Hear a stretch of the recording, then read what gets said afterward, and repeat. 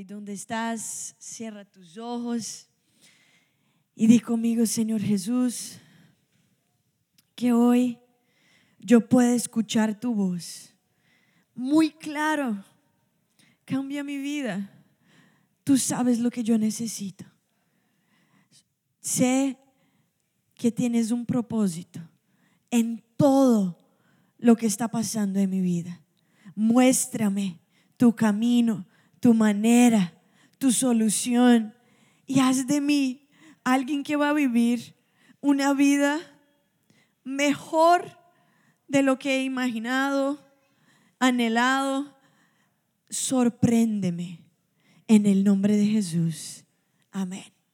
Amén. Bueno, es un privilegio muy grande estar con ustedes. Me llamo Rebeca, soy de Brasil, hermana de Lau. Así que aún estoy aprendiendo el español. Cuando estoy en México como que me facilita un poquito más, pero estoy acordando las palabras. ¿Cuántos van a tener mucha paciencia? Amén. Lo importante es que el Espíritu Santo te va a transmitir el mensaje. Amén. Hoy quiero predicar en un texto, es una historia que conocemos, yo creo que tú la conoces, pero que Dios te va a hablar hoy, así como me ha hablado. Está en Juan capítulo 2, vamos a empezar del verso 1, Juan capítulo 2, si tienes una Biblia, si no, mira con quién está a tu lado. Juan capítulo 2, verso 1. Si lo has encontrado, puedes decir amén. Si no, diga misericordia. Así dice: al tercer día se celebró una boda en Caná de Galilea y la madre de Jesús se encontraba allí. También habían sido invitados a la boda Jesús y sus discípulos. Cuando el vino se acabó, la madre de Jesús le dijo: ya no tienen vino.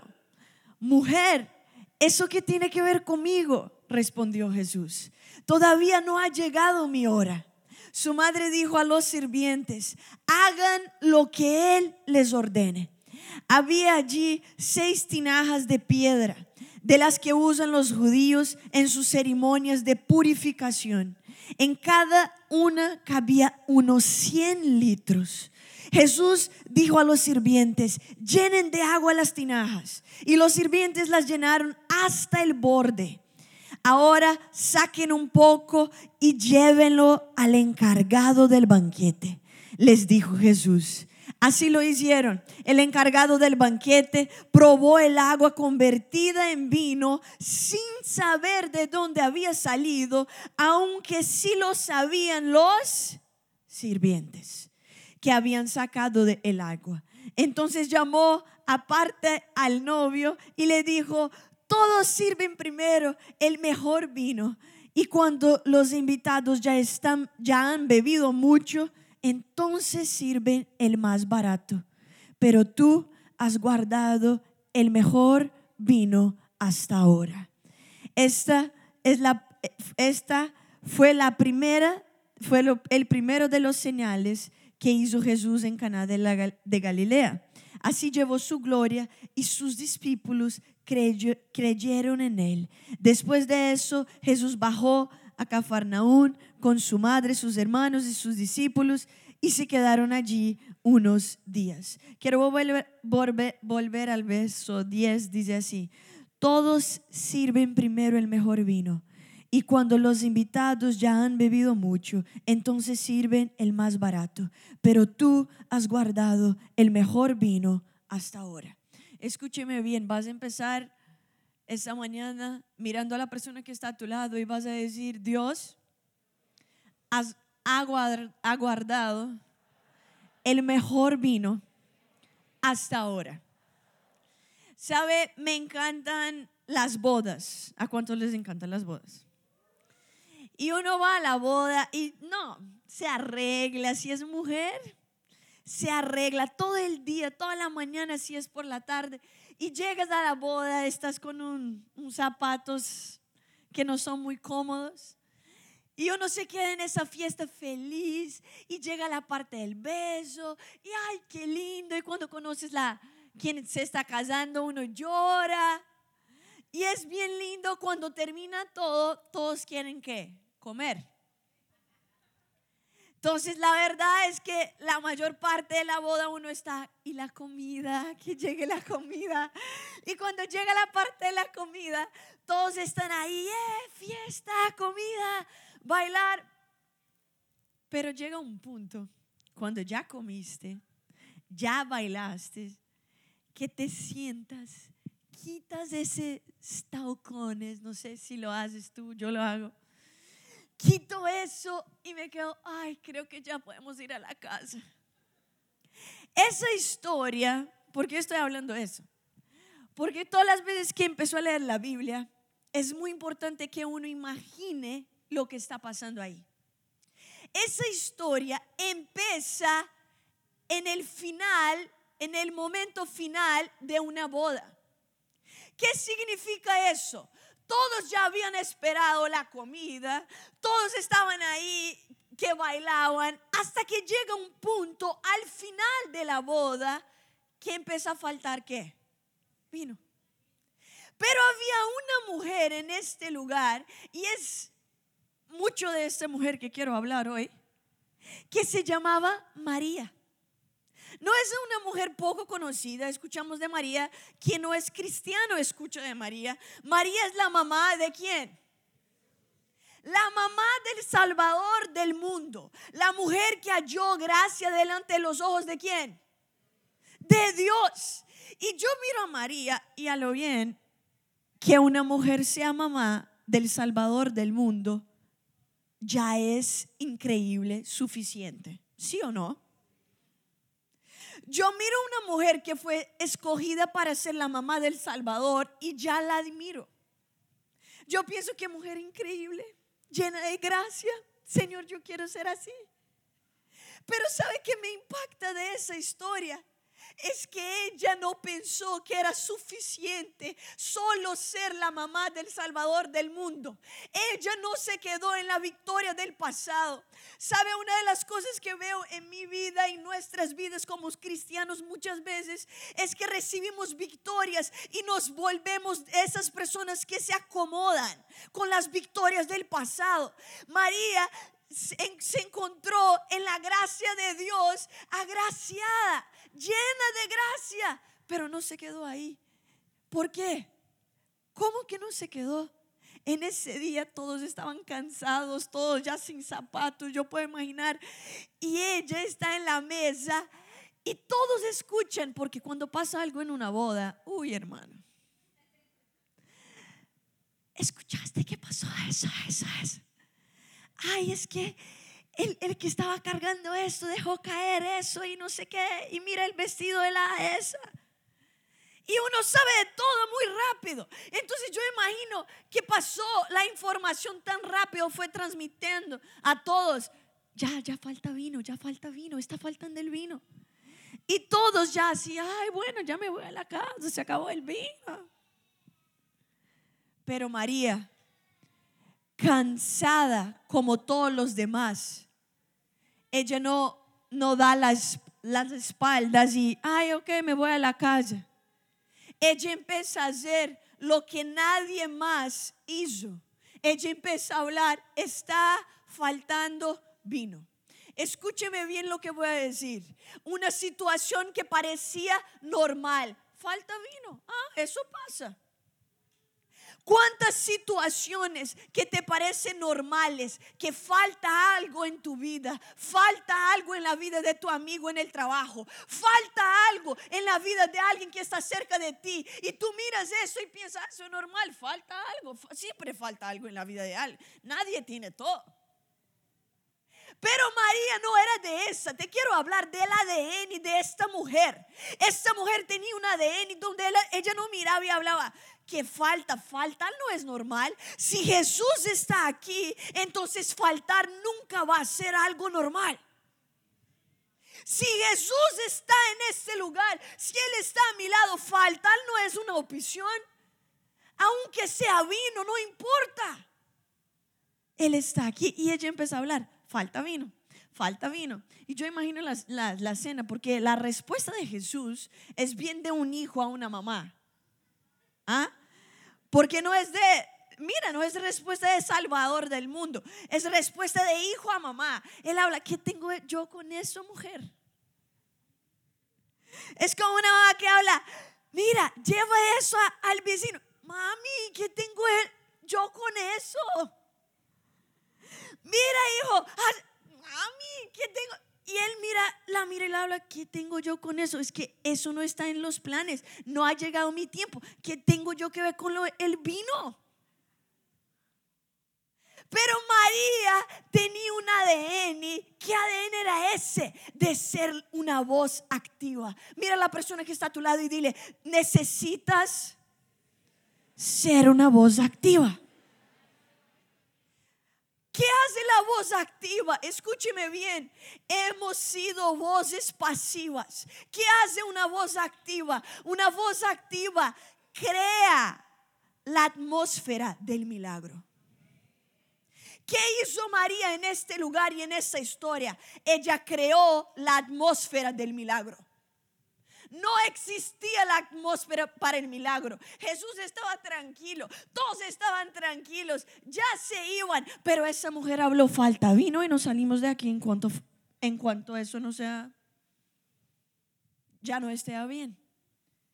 Y así pasó. ¿Qué está pasando en tu vida? Que ya te acostumbraste y ya no hablas más. ¿Sabes? Yo miro y bueno, todos hablamos de cómo las generaciones han cambiado.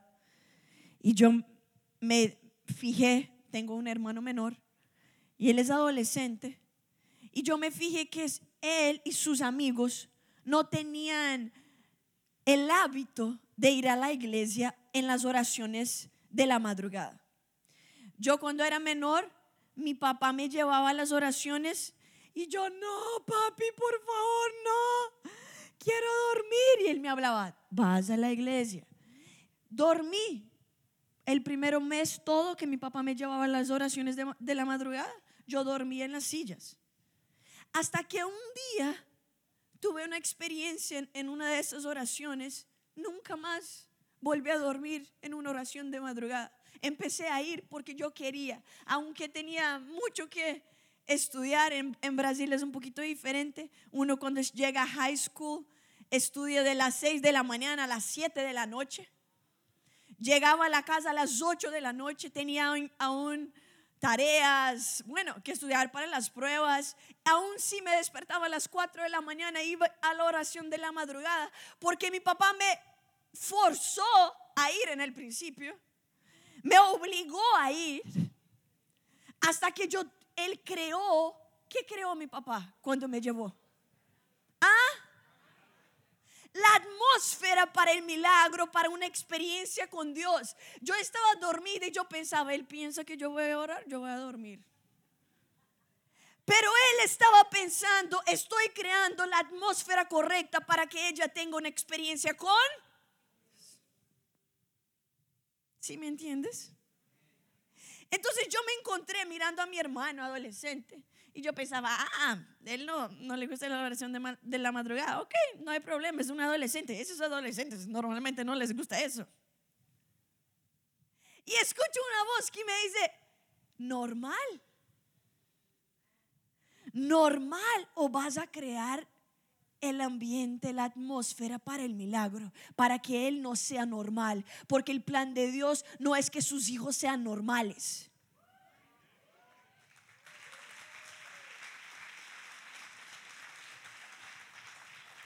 Entonces, al levantar a mi hermano, me miraba con una cara, podemos orar otros horarios, tú sabes. Es que tú no sabes lo que tengo que hacer todo el día. Ya estoy en high school. Y le tocaba los mismos horarios que a mí me había tocado. Yo le hablé, vamos. ¿Sabe? En eso hubo un avivamiento tan fuerte en los adolescentes de mi iglesia, porque empecé a obligarlos. Las primeras veces solo oraba yo. Miraba y estaban todos así. En la posición que uno sabe, no me van a ver. Ya estoy. Y al final se levantaban, amén, amén. Yo sabía que estaban dormidos toda la oración. Pero yo también sabía que estaba creando ¿qué? La atmósfera. Escuché a un pastor, amigo mío, tiene dos hijos adolescentes, y él me hablaba: Rebeca, yo no puedo hacer con que ellos tengan su experiencia con Dios, pero ¿sabe qué estoy haciendo? Les estoy llevando a tantos viajes misioneras. No puedo hacer, pero estoy creando él que a veces es tan fácil. Y mire, yo no podía llevar a mi hermano a un viaje misionero, pero yo podía llevar a mi hermano a la iglesia en la madrugada. Escúcheme bien. ¿Qué atmósfera puedes crear tú que no lo estás haciendo? En tu trabajo, en tu universidad, ahí donde Dios te puso. Dios no nos hace pasar por un lugar, y eso es lo que admiro más de María. Ella no pasaba por un lugar y pensaba: ay, sí, yo estaba en esa boda. No, ella estaba en una boda, y donde estaba María estaba un milagro. Donde está Rebeca deben de estar milagros. Donde está tu vida deben de haber milagros. No puedes pasar en lugar ninguno sin crear atmósferas para milagros. ¿Cuántos reciben? ¿Quién va a vivir eso? Ese es lo primero. ¿Qué más? Eso volvió en una oración. Empecé en esa historia a hacer una oración todos los días a Dios. La primera cosa, yo empecé a hablar: Señor, entonces hazme esa voz activa que va a crear la atmósfera para milagros, donde yo pase, donde yo esté. Lo segundo es que observé en esa historia algo que me llamó la atención, porque María dijo a los sirvientes: hagan todo lo que Él diga. Los sirvientes empiezan a aproximar de Jesús y escuchar, y todo lo que Jesús habla, ellos empiezan a hacer. Lo segundo que yo empecé a poner en mi oración fue: Señor, hazme de los sirvientes que hacen todo. ¿Que hacen cuánto? ¿Que hacen cuánto? Es que estamos cansados de mirar y encontrar tanta gente que está dispuesta a ser parte, pero no todo. Y yo hablaba al Señor: quiero ser de los sirvientes que están dispuestos a hacerlo todo. Yo estaba en un encuentro, y bueno, yo estaba así en la última fila. Había una pastora muy famosa, una mujer de Dios increíble, y esa mujer normalmente ministraba la charla que estaban predicando. O sea, era su especialidad, y yo la admiraba por eso. Entonces yo estoy orando y el Espíritu Santo me habla: ve cerca de esa pastora, dale un abrazo y vas a decir: yo te amo. Yo no tenía la intimidad con esa mujer. Imagina una persona que tú admiras, quieres ser ministrado por esa persona, y tú vas a la persona y la abrazas y: yo te amo. Yo pensé: yo no voy a hacer eso. Y el Espíritu Santo: Rebeca, ¿quieres ser el sirviente que hace todo? Entonces, hermano, no pensé más ni un segundo, porque sabía que si pensaba un segundo más, no lo iba a hacer. Caminé con los ojos cerrados para no ver lo que iba a pasar. La abracé: yo te amo. Esa mujer empezó a llorar, y me apretaba, y yo así: ¿qué está pasando? Yo así: ¿qué está pasando? Y yo ahí, bueno, no tenía más nada que hacer, ya había cumplido mi misión. Y la mujer lloraba. Cuando finalmente me suelta, ella me mira y me habla. Yo estaba en ese momento diciéndole a Dios: has trabajado tanto en mi vida, pero tú sabes que hay una cosita que necesito que que alcances en mi corazón en esta noche. Señor, si hoy estás haciendo el milagro que yo siento que estás haciendo en mi vida, envía a alguien que me hable ahora y yo voy a saber que tú me estás hablando, que me amas.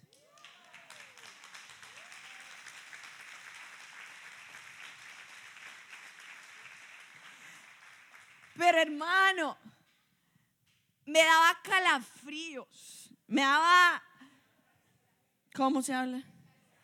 Eso. Me daba eso. ¿Por qué? Porque estaba aprendiendo a ser el serviente que hace todo. Otro día, y eso pasa, ha pasado más de una vez, pero voy a contar qué pasó hace una semana. Fui a predicar, me preparé mi mensaje, llegué a la iglesia, iba a predicar en el domingo. Y bueno, yo estoy lista en el sábado por la noche. Trabajé en ese mensaje todo lo que yo podía. Me gusta hacer las cosas bien. Llego a la iglesia. Dios me habla, no va a predicar ese mensaje, va a predicar otro mensaje. ¿Yo qué? El mensaje que me tomó tanto tiempo, tanto esfuerzo, que está lindo, hermoso, listo, a predicar algo que yo no sé qué. Subo a la tarima, prediqué el mensaje, prediqué sobre la historia de la mujer que había tenido 5 esposos, 5 matrimonios, ninguno de ellos funcionó, estaba con un hombre que no era su esposo, está en la Biblia la historia.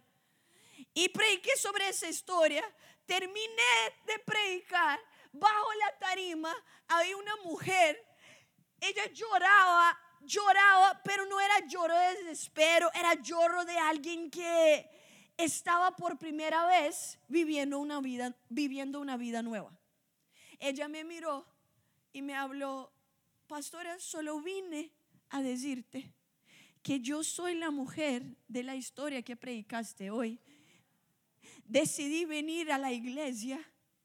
Cuando llegué hace 21 días, mi 5º esposo me dejó. Te escuché predicar y Dios me liberó del espíritu que me dejaba con esta incapacidad de tener la relación que Dios tiene para mí.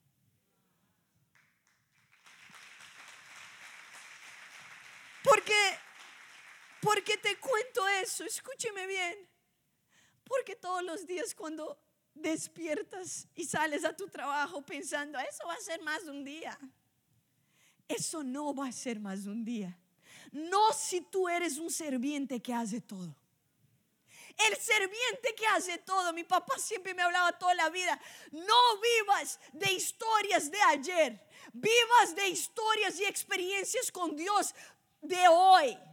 Que al final de tu día, cuando pienses qué pasó hoy, que puedas acordarte de una experiencia sobrenatural. Porque los siervos que hacen todo siempre tienen una nueva experiencia, algo sobrenatural.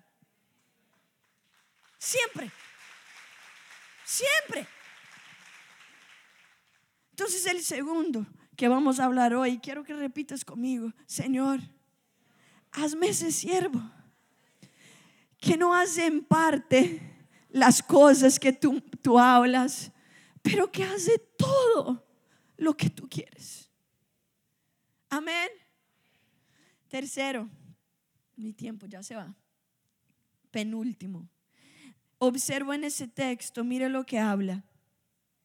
Dile: había allí 6 tinajas de piedra, de las que usan los judíos en las ceremonias de purificación. En cada una cabían unos 100 litros. Jesús dijo a sus sirvientes: llenen de agua las tinajas. Y los sirvientes la llenaron hasta el borde. ¿Hasta el dónde?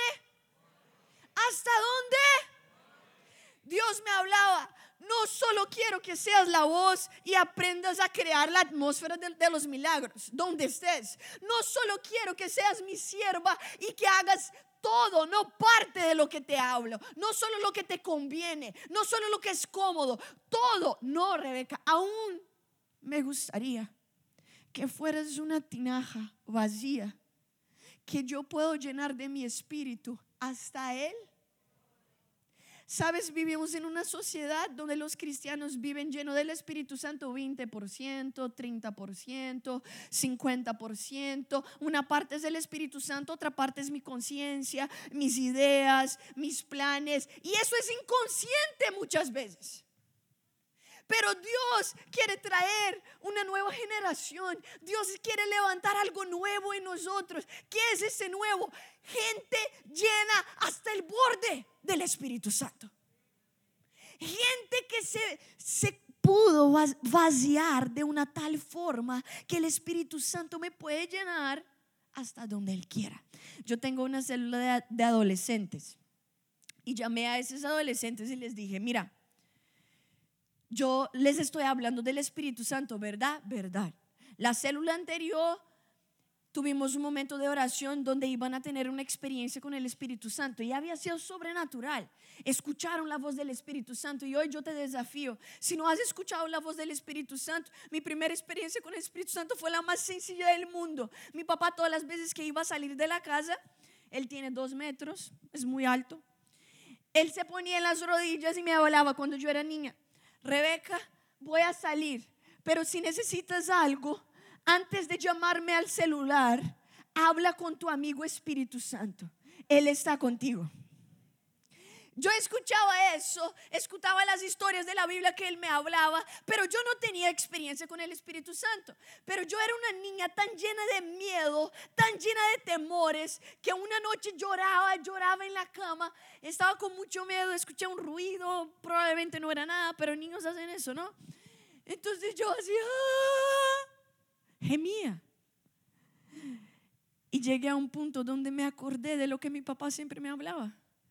Entonces hablé: Dios, si tú eres real como mi papá siempre me habla antes de salir de la casa, si estás conmigo como Él me habla, entonces ayúdame a dormir y quita el miedo que yo siento. En ese día escuché la voz más real de mi vida. Aún lo acuerdo como si fuera minutos hacia atrás. Escuché una voz que me decía: he estado contigo toda tu vida. Escuché esa voz tan real. La última cosa que me acuerdo de esa noche fue una sonrisa en mi boca, una paz que yo nunca había sentido, y me quedé dormida. De ese momento en adelante sabía: Dios es real. Entonces yo prediqué a mis discípulos adolescentes, tuvieron sus experiencias con el Espíritu Santo, pero yo empecé a hablar: mira, el Espíritu Santo te quiere llenar para usar tu vida. Y ellos me miraban. Entonces vamos a empezar a vivir eso hoy. Y ellos así. Y yo cité a la célula en un horario de uno de los servicios. Tenemos muchos servicios. Ya habían asistido al primer servicio, ahora estábamos en el servicio de la noche. Y yo les hablo: ok, entonces van a salir de este lugar donde estamos, van a caminar por todo el auditorio cabe como 3,000 personas, van a caminar por todo el auditorio y van a preguntar a tu amigo Espíritu Santo, van a pedir: Señor, lléname de ti, de tal forma que yo pueda escuchar quién necesita un milagro hoy, quién necesita una palabra hoy. Soy ese vaso, esa vasija que quiero que me uses, lléname y úsame. Niños me miraron. Tienen 30 minutos y nos vamos a encontrar aquí de nuevo y me van a contar qué pasó. Salieron, oraron: Espíritu Santo, lléname. Quiero vivir una vida donde yo esté tan lleno que pueda hacer el milagro. ¿Sabe qué pasó? 30 minutos después, esos niños volvieron con lágrimas en los ojos, impactados, y me decían, uno me hablaba: yo estaba pasando cerca del baño y había un anciano y el Espíritu Santo me dijo: deténlo y dile: no has venido a la iglesia hace 6 meses, es la primera vez que vienes después de 6 meses. Y el Espíritu Santo te está diciendo: llegó un nuevo tiempo para tu vida, ya no te alejes de mi presencia. Y ese anciano Dijo que ese hombre lloraba tanto, tanto, y ese niño lloraba y me hablaba. Yo no podía creer porque yo lo veía llorando y él me hablaba. ¿Cómo puedes saber lo que yo estaba pensando? Y yo le hablaba, es que no soy yo, el Espíritu Santo está en mí.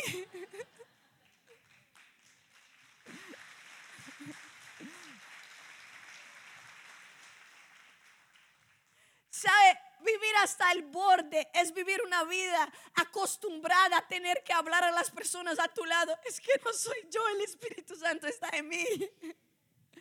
¿Cuántos quieren vivir una vida donde tú te acostumbras a decir eso? Es que no soy yo, el Espíritu Santo está en mí. ¿Cómo sabías el verso que es que no soy yo? ¿Cómo es que no soy yo? ¿Cómo es que no soy yo? El Espíritu Santo está en mí. El Espíritu Santo se nota en la vida de alguien cuando él está hasta el borde. Mira quién está a tu lado y dile: hasta el borde. Última cosa y ya vamos a orar. ¿Sabe? Me llama la atención porque esa historia, escúcheme bien, esa es la parte más importante. A mí me encantan las películas. Una buena película, me encanta. Pero los escritores, alguien que escribe una película, la escribe cuando es buena, la escribe con un inicio, un principio de la historia que es muy bueno y tú te quedas así, wow. Y ahí llega el medio de la historia y tú así, ¿y ahora qué va a pasar? Entonces llega el final y el final siempre es mejor que el principio. Una buena película, el final tiene que sorprender a uno, ¿sí o no? Y tú sales, wow, ¿viste qué pasó? Yo no esperaba eso. Ahí sabes, una buena película. Pero Dios es el mejor escritor. Es mejor que cualquier escritor que haya en este mundo. Él empezó la historia y nos dio la Biblia, y la historia empieza tan linda, tan increíble, con la creación. Imagina eso, un jardín que es el Edén, el ser humano en comunión con Dios. Empieza de una manera tan linda. En el medio que viene el pecado, y en el capítulo final de la historia de la humanidad entra Jesús. En el principio del capítulo, en el medio del capítulo, llegan los apóstoles. ¿Y qué pasa cuando llegan los apóstoles? Los milagros, prodigios, cosas que el hombre nunca había visto. La sombra de Pedro sanaba a la gente. Él no tenía que hablar, se quedan sanos. Caminaba cerca ya, quedó sano. Escúcheme bien, en el medio del último capítulo de la humanidad están milagros tan increíbles. Pero te quiero decir, empecé ese mensaje con una frase, con algo tan sencillo que habla ahí. Al final de esa historia, Jesús dice a los sirvientes: lleven ¿a quién? Al responsable de la fiesta, para que pruebe que el vino. Y ese hombre, cuando él prueba el vino, la Biblia deja bien claro, y quiero leer para que tú entiendas lo que va a decir. Mira lo que el encargado del banquete probó el agua convertida en vino sin saber de dónde había salido. Escúcheme bien, él era el responsable. El responsable debía saber de cuántas cosas. Todas. El responsable debía de saber de cuántas cosas. Todas, porque él era el responsable. Dios me hablaba. Estamos viviendo las últimas hojas del último capítulo de la humanidad. Jesús ya vuelve. Somos la última generación. Yo creo que antes que me muera voy a ver la venida de Jesús. Y creo con todo mi corazón. Ahora escúcheme bien. Dios me hablaba, como es encargado de la fiesta, va a tener tanta gente que sabía de Jesús, que conocía la palabra, que estaba en una iglesia, que era cristiano, que tenía cara de muy bien de que ayunaba siempre, de que siempre estaba cerca del Espíritu Santo, pero la verdad, tenían posiciones, tenían tantas cosas, pero la verdad, mira, este hombre no sabía de dónde vino él, vino. Y el texto habla, ¿quién sabía de dónde vino el milagro? Los sirvientes. Escúcheme bien, vamos a empezar a vivir algo que nunca este mundo ha visto. Es como habla en la palabra, cosas que los ojos no han visto, los oídos no han. Yo no quiero ser como ese hombre que prueba y habla, wow, ¿de dónde vino eso? Yo no quiero ser de las que van a escuchar de esos grandes milagros. Wow, eso pasó en Australia, eso pasó en China, eso pasó. No, yo quiero ser de los sirvientes que van a decir, yo estaba ahí, fue a través de mi vida que empezaron eso.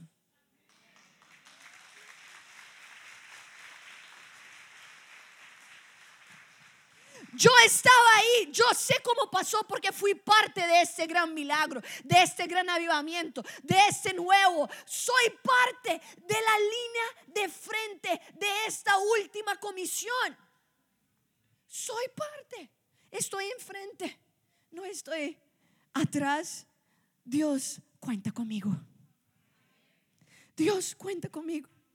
Termino con eso y te voy a invitar a que te pongas de pie, pero un momento antes de que te pongas. Tengo un discípulo de esa célula de los adolescentes. Hace un tiempo atrás fue a jugar básquetbol con mi hermano, unos amigos. Tomó un shock y se murió en la cancha. En esa noche yo iba a invitar a mis amigas a ver un programa que me gusta, que estaba pasando.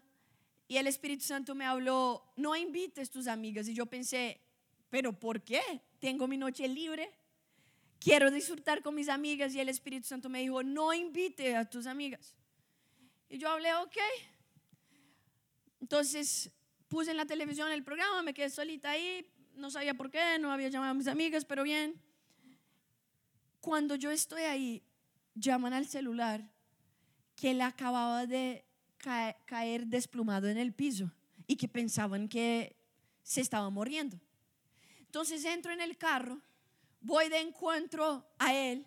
Cuando llego está mi hermano ahí haciendo el masaje. Él ya estaba muerto. Me puse en el piso. Y cuando yo era menor y tuve mi experiencia con Dios, Dios me habló, Rebeca, vas a ver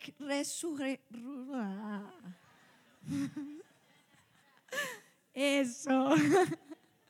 Muy bien. Vas a ver eso. Cuanto más uno intenta, peor. Así que entendieron. El Espíritu ya se les reveló. Y bueno, yo había recibido esa palabra, pero en ese momento yo pensaba, voy a ver eso cuando yo tenga, ¿qué? 50 años, 30 de ministerio. Cuando yo tenga experiencias con Dios, cuando yo ya tenga la autoridad de no sé qué, y en ese momento había una batalla dentro de mí, porque yo pensaba, ¿qué? Soy muy joven para ver una. Y no solo para ver, pero para ser parte de eso. En ese momento me venía el texto de cuando Jesús hablaba, no perdí ninguno de los que tú me confiaste. No he perdido ninguno de ellos. Y yo pensaba, es mi discípulo. Podía ser el discípulo de cualquier persona, pero es mi discípulo. Dios me habló que hoy debería de estar aquí. ¿Por qué me está pasando eso? Y escuchaba la voz del Espíritu Santo. Es porque hoy vas a ver la primera resurrección. Eso. Primera resurrección de tu vida.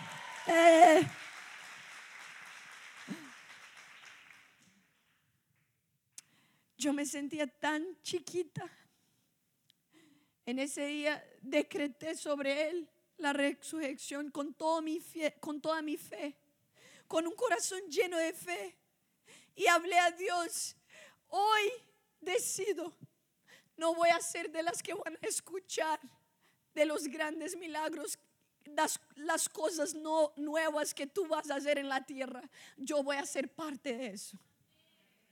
Si tú quieres ser como María, que no te das por vencido por las victorias que ya teniste, pero quieres vivir algo más grande, quieres ser ese que Dios va a usar para hacer grandes cosas, vas a vivir en otra atmósfera. Yo conocí un amigo, llegó a los Estados Unidos y él me hablaba: Rebeca, yo llegué a los Estados Unidos y yo hablaba: ay, ¿qué Dios me va a dar aquí en esta nación?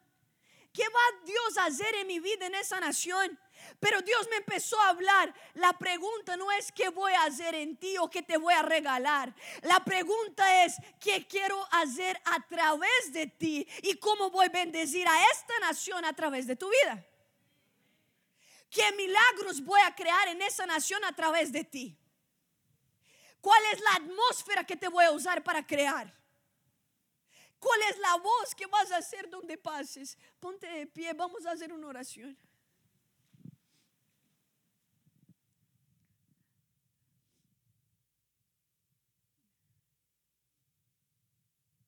Cuando yo me fui a high school, mis papás consiguieron una beca en la mejor escuela de la capital de Brasil para que yo estudiara. Por eso era de las 6 de la mañana a las 7 de la noche. Todos los estudiantes de esa escuela o tenían beca porque eran muy buenos o porque eran millonarios. Yo nunca había conocido gente millonaria de verdad. Niños que tenían mi edad, 15 años, y tenían tarjeta de crédito ilimitada, tenían chofer, tenían humanamente en dinero todo. Yo nunca había visto una realidad tan distante, solo veía eso en películas. Y de pronto estaba ahí. Lloré toda la primera semana. Yo hablaba a mi papá: por favor, regrésame a la otra escuela, porque como es que yo no pertenezco a este lugar. Pero escuché una voz. De las primeras semanas que yo estaba en esa escuela, empecé a ver que durante las clases mis amigos de mi clase empezaban a llorar. Y ahí uno se aproximaba y preguntaba: ¿por qué estás llorando? Y yo escuchaba las historias más terribles que yo había escuchado en mi vida, de la boca de esos niños que lloraban toda semana. Un niño que encontró a su papá con no sé quién, pensó que era su mamá y no era. Otro niño que eran historias las más terribles que yo ya había escuchado. Yo contaba a mi mamá se quedaba así. Ella nunca había escuchado algo tan terrible. Yo empezaba a llorar en la clase y hablaba: Dios, yo no quiero nada con esas personas, yo no quiero nada con esa vida que ellos tienen, qué tristeza. Yo tengo una familia feliz, yo no quiero eso. Yo no pertenezco a este lugar. Y Dios me hablaba: sí perteneces, porque donde haya falta de algo, ahí te voy a enviar.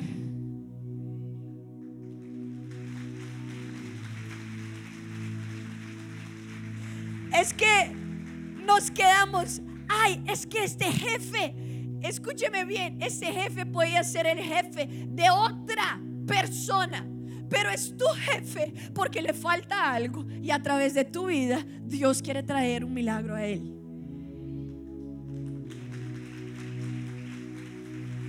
Podría ser otra persona en ese mismo empleo, y tú estás: Señor, líbrame de ese empleo, líbrame de ese empleo, dame otro empleo. Y Dios está diciendo: no, es que tú ves falta de tanta cosa en este lugar, en la vida de esa gente, pero yo he escogido a ti. Tú eres la María. Tú eres la María. ¿Cuántos son las Marías que van a hacer la diferencia? Cuando me gradué, mi familia se quedó tan emocionada.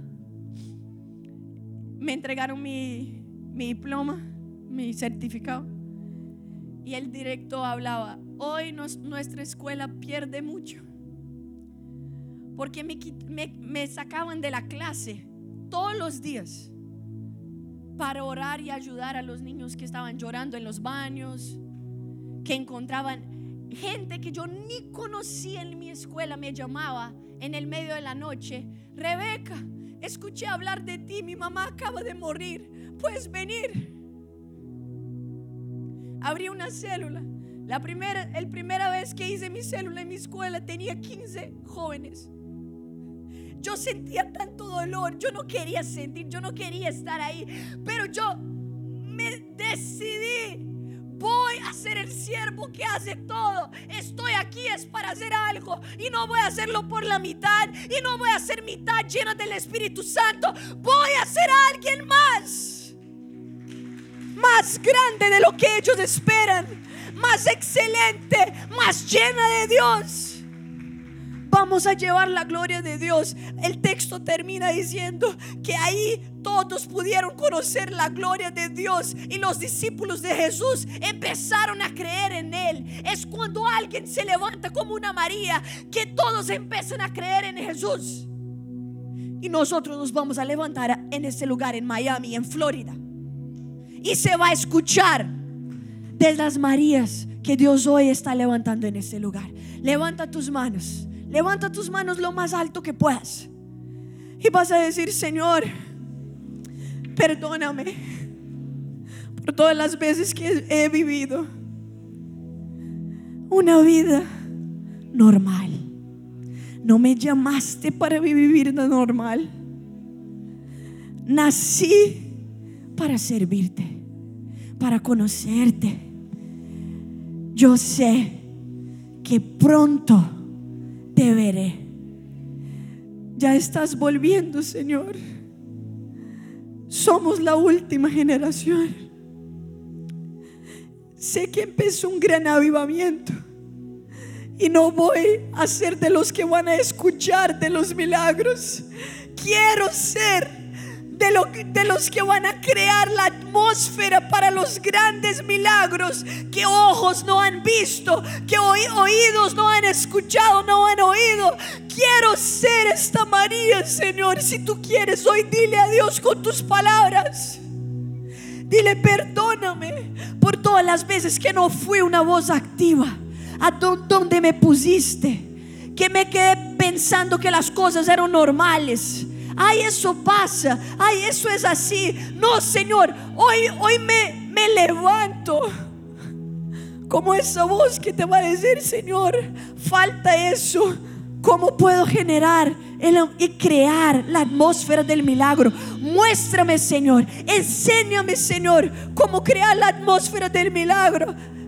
Que hoy tú puedes pedir a Dios ahí donde estás. Pídele: Señor, haz de mí una María que es maestra en crear la atmósfera del milagro. Y Señor, haz de mí el siervo que hace todo lo que tú hablas, todo lo que me mandes. Perdóname por las cosas que me parecieron pequeñas y que yo no pude comprender. Entonces yo no hice porque estaba fuera de mi comodidad. Perdóname, Señor, por las cosas chiquitas que me hablaste y yo no las hice. Perdóname, Señor. Úsame en todos los lugares donde yo vaya. Úsame todos los días, que al final de mi día yo pueda pensar y encontrar que todos los días tú me estás usando. Tú me estás usando, y estoy haciendo toda tu voluntad, no parte, pero toda tu voluntad. Y con tus manos en el alto vas a llamar al Espíritu Santo. Dile: Espíritu Santo, ya no puedo vivir una vida que no es llena hasta el borde de ti. Quiero tener que hablar a las personas que no soy yo, es que tú estás en mí. Quiero vivir una vida donde me van a preguntar: ¿cómo sabes? ¿Cómo ves? ¿Cómo pudiste hacer eso? Y siempre voy a decir lo mismo: no soy yo, es que estoy llena del Espíritu Santo. Levanta tu voz y llama al Espíritu Santo. Un minuto, apenas un minuto, aprovecha ese un minuto. Levanta tu voz y dile: Espíritu Santo, hoy me vacío porque necesito ser lleno. Hoy dejo mi voluntad, hoy dejo mis planes, dejo de vivir esa vida lógica, dejo de vivir esta vida que estaba viviendo porque quiero agarrar lo nuevo, ese nuevo que es vivir una vida llena de ti.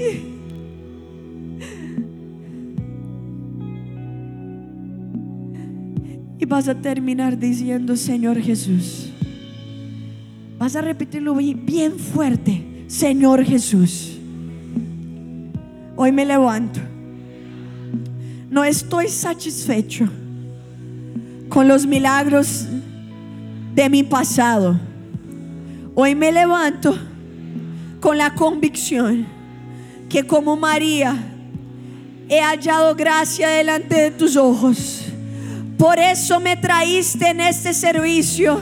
Por eso enviaste este mensaje a mi corazón hoy. Porque tú me has llamado para ser de esos servientes que van a ser parte fundamental de los milagros de los últimos días. Hoy, Señor, me apropio. Hoy tomo mi lugar en ese ejército de la fe. Hoy empiezo mi semana como nunca antes. Estoy decidido. Soy de los agentes principales de Dios para este tiempo. Soy de los apóstoles. Soy las manos. Soy la vida de Dios en ese tiempo. Mi vida es tuya, Señor. Mi mente, mi alma, mi cuerpo, mi ser, todo lo que soy es tuyo, Señor. Úsame. Usa mi voz y usa todo lo que tengo, en nombre de Jesús. Amén y amén. Amén.